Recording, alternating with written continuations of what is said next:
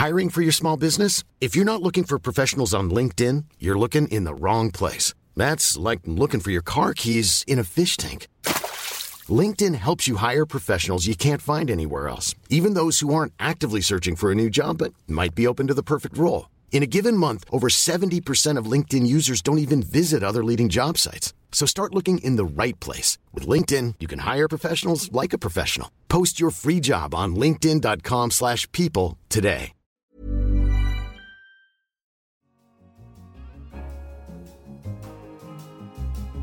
Hello, and welcome to Money Talks. I'm Philip Coggan, the Bartleby columnist. This week, we look back on 20 years of the euro.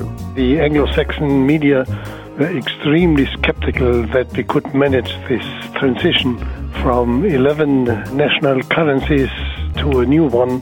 We ask, have we reached peak smartphone? And what does this mean for the big manufacturers? And one research firm has crunched the numbers and decided that in the 10 biggest markets, sales are falling in 7 of them. And I speak to Bruce Daisley, author of The Joy of Work, about ways to make work more joyful. If you turn off your notifications on your phone, it doesn't make you immediately abandon your sense of responsibility, but it gives you a bit of breathing space to elect when to check emails rather than to feel like they're being pressed on you all the time. But first, on the 1st of January 1999, 11 countries in the EU fixed their exchange rates and adopted a shared monetary policy under the European Central Bank, with the common currency, the euro.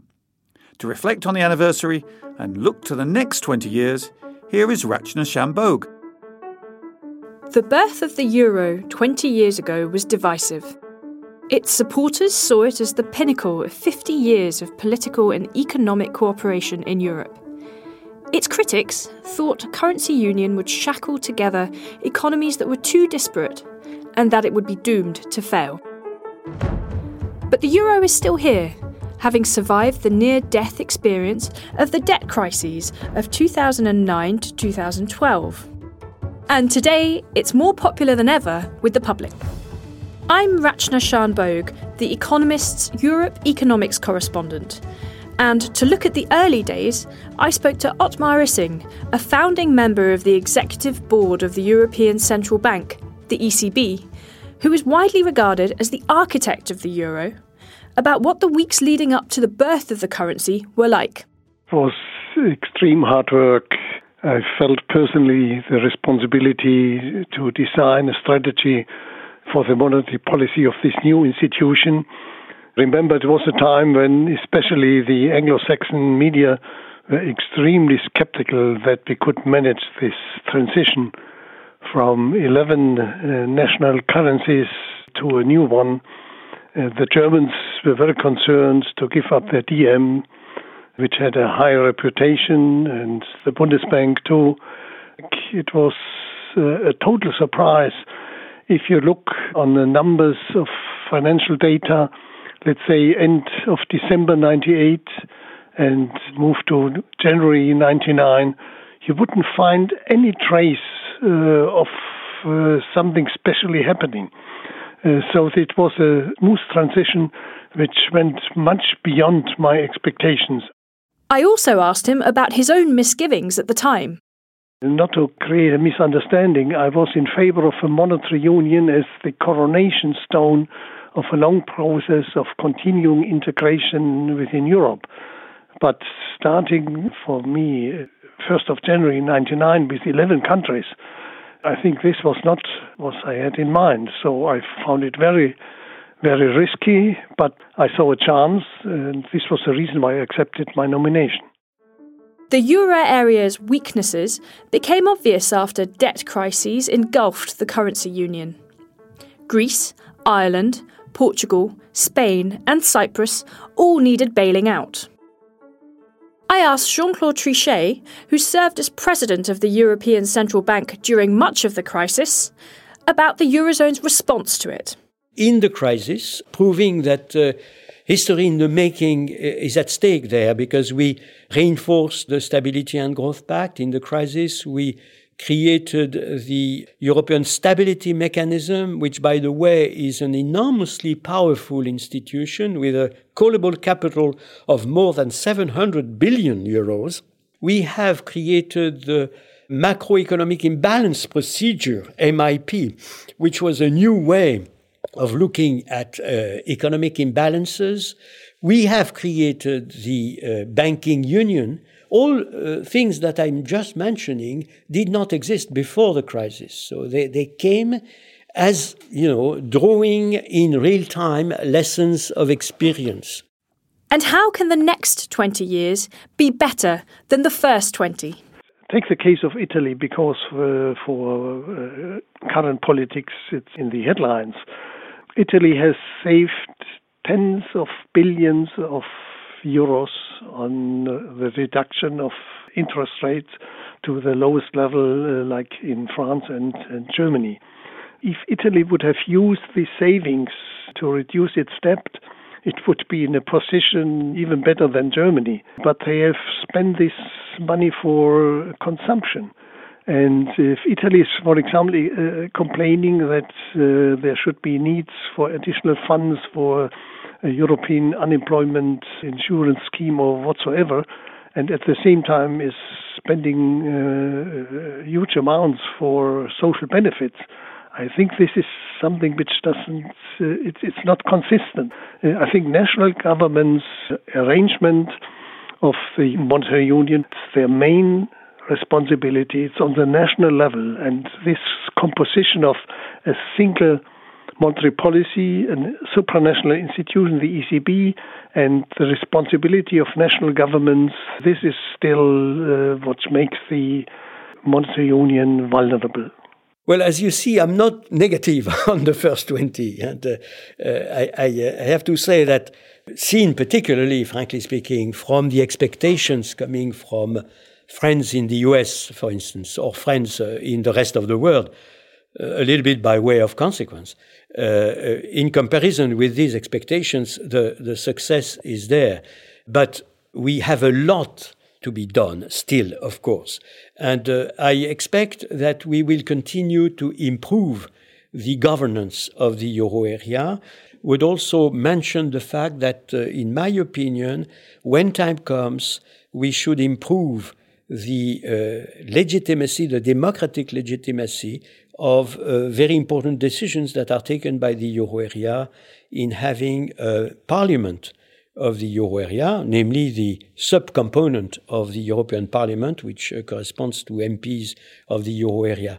It's a long-term historic process, and so I see a lot of additional reasons in the present period for the European to continue to improve their own union. I know that it appears a little bit bizarre in the eyes of a number of British citizens, but I really trust that it corresponds to the period in which we are experiencing, where unity is a must for the Europeans.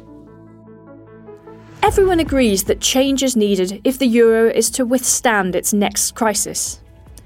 But there's disagreement over what precisely needs to be done. Many, like Ottmar Issing, think member countries should keep their own finances in check. Others, like Jean-Claude Trichet, think that the euro area needs to improve its architecture. The euro may be 20, but in many ways it is still a work in progress. You're listening to Money Talks from The Economist, and if you enjoy our journalism, why not consider taking out a subscription? Just go to economist.com/radio offer for 12 issues for $12 or £12. Now, have we hit peak smartphone? Last week, Apple announced it was cutting its forecast for revenues for the quarter and blamed issues in China, weak iPhone sales worldwide. So that raises the question, has the smartphone market reached its peak? To discuss this, I'm joined by Tim Cross, our technology editor. So Tim, is it all Apple's fault or is there a more general problem? I think there is a more general problem. I mean, Tim Cook isn't wrong. Sales have not done as well as he'd hoped they would in China. But if you look at the market overall, lots of smartphones are being sold, about $1.5 billion a year. But we've had 4 straight quarters now of declines in shipments, declines in sales.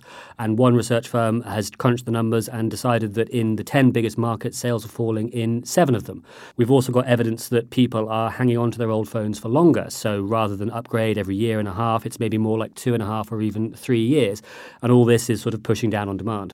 And I suppose the other question is Apple specifically losing its hold on consumer imaginations? I mean, you have to pay a lot for an iPhone. There are cheaper options available. Mightn't people be deciding, to switch to a Samsung or whatever, rather than pay that extra amount for an iPhone? Well, this is something that people have been asking for years. And you're right, our iPhones are very, very expensive. But interestingly, Apple's strategy at the moment seems to be to double down. So the average selling price is actually going up.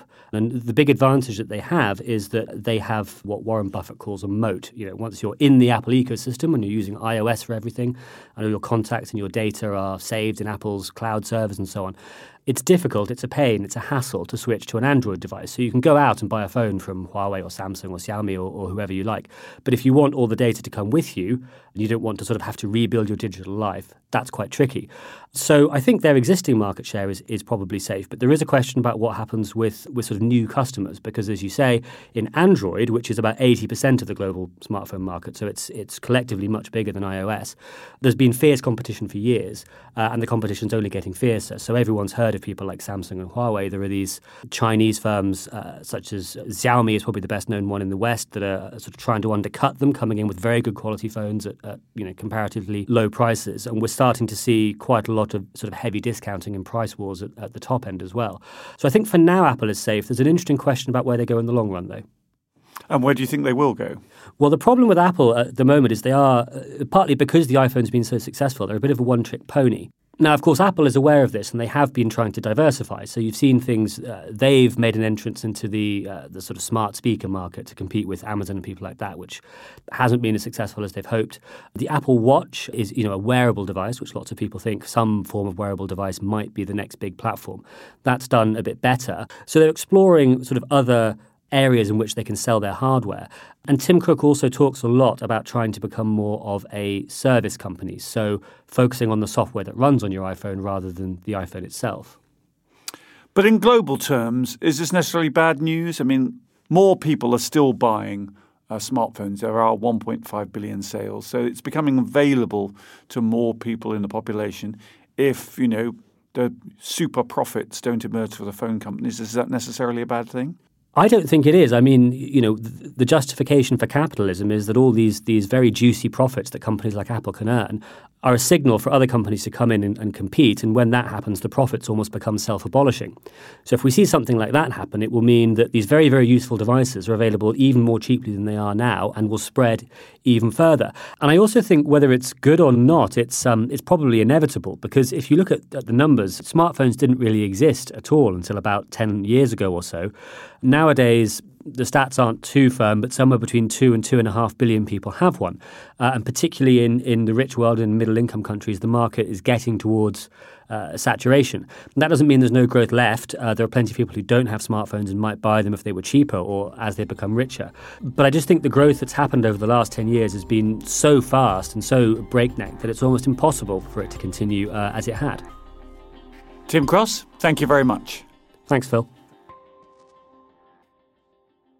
And now I'm joined by Bruce Daisley, author of The Joy of Work, 30 Ways to Fix Your Work Culture and Fall in Love with Your Job Again. And he's head of Twitter in Europe. So that sounds very impressive. So much of your book is filled with some quite relaxed recommendations for how people should go about their working lives. Take shorter working weeks, have switch off notifications. Do you actually live up to what you preach at Twitter? Yeah, I mean, I think my start point was that, like most people, I was exhausted with my job. And so I think that's pretty universal. In fact, if you chat to bosses, especially when they're on a bit of a downturn, when they're sipping a glass of wine, they'll say to you, I'm exhausted. And I was observing how universal that was becoming. observing that amongst colleagues and observing that amongst the people I work with and sort of extrapolating that, I just thought that we need to try and make an intervention. We need to try and redress some of the balance. Now, you have some lovely phrases in here about what things you can do. So I like the idea of the monk mode morning. So can you explain what that involves? Yeah, so I'm convinced that no one is going to unveil the new model of work. And so if we're going to try and make work less insufferable, we need to probably just try and find small modifications that will improve work. One of them is a monk mode morning. So that's informed by a guy called Cal Newport, who has become famous for espousing this idea of deep work. And the idea of deep work is that the understanding that we don't accomplish anything without a period of concentrated effort. The idea that somehow we can achieve things by these little frivolous 3-minute interventions is fanciful. To accomplish something, you need to sit down and focus on it. And so his point was that the enemy of deep work is interruptions. And most of us now experience hundreds of interruptions every day, open plan being the number one culprit of interruptions. So most of us are experiencing these punctuations, unwelcomed punctuations in our work. His idea was, if you're going to establish the idea of deep work, maybe take a couple of times during the week where you say to people, I'm not going to be at my desk till 11 a.m. Like a monk, you're uncontactable, maybe for 90 minutes at the start of those days. What you tend to find is probably one of the leading psychologists who studied work is a woman called Teresa Amabile. And Teresa Amabile found a very simple discovery that anyone would recognise, that a good day at work, when we say we've had a good day at work, is when we've made progress on something that we consider to be meaningful. And most of us now find ourselves in an environment where the average exec spends about 23 hours of meetings a week, and they tend to get at least 140 emails sent and received during a day. The volume of things in our way preventing us from making progress is formidable. Now, it's interesting that you take this view coming from social media, because a lot of people might say that social media only adds to the pressure. I hate to think of the hours I've spent on Twitter debating with people about issues where I probably shouldn't have wasted my typing fingers. Do you think that you're part of the problem, the very business that you operate, in adding to the pressure on employees? Yeah, it's definitely a fair question because it's inevitably the first thing that people ask. I work at Twitter. Isn't Twitter, as you say, in some way contributing it? I mean, it's worth saying that the average Twitter user uses it for about 6 to 10 minutes a day. So people tend to use Twitter as the app to find out what's happening. You open it to see what's happening in the news. But I think, you make a fair point. And my feeling is very strongly that all of us should think about our motivations for using the technology we use and ration them to the extent that that makes us happy. So I don't think anyone at Twitter would say that people should be glued to their phones, far from it. And you do indeed suggest a time for switching off notifications. If people did one of these interventions, the single best thing that anyone can do to improve their mental headspace, to reduce the burden of work upon them, is to switch off notifications on your phone. And what you tend to find when you do it is that we've all got that heuristic now that you wake up in the morning and maybe your phone's next to your bed or maybe it's downstairs, but we go through this like a pecking order, isn't there? You check your messages, you check missed calls, and maybe you check social media, and then it's what you do next. And what you tend to find that by turning the notifications off on your phone, and especially turning email notifications off, it gives you a little bit of breathing space to pause before you start working.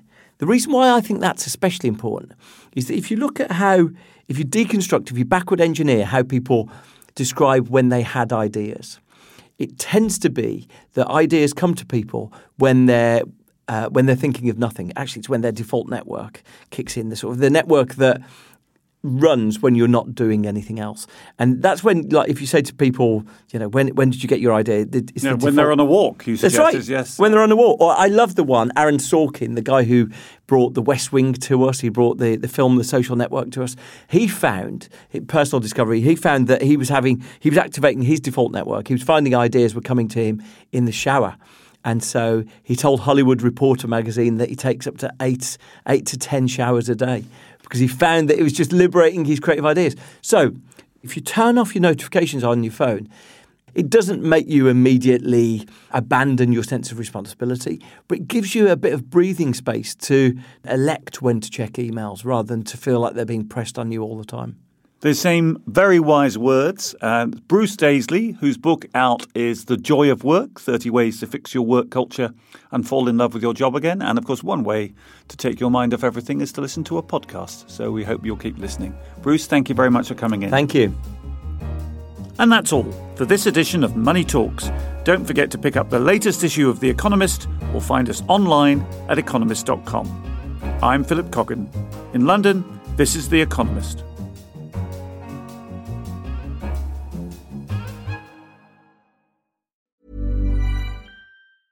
Small details are big surfaces. Tight corners are odd shapes.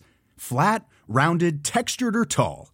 Whatever your next project, there's a spray paint pattern that's just right. Because Rust-Oleum's new Custom Spray 5-in-1 gives you control with 5 different spray patterns. So you can tackle nooks, crannies, edges, and curves without worrying about drips, runs, uneven coverage, or anything else. Custom Spray 5-in-1. Only from Rust-Oleum.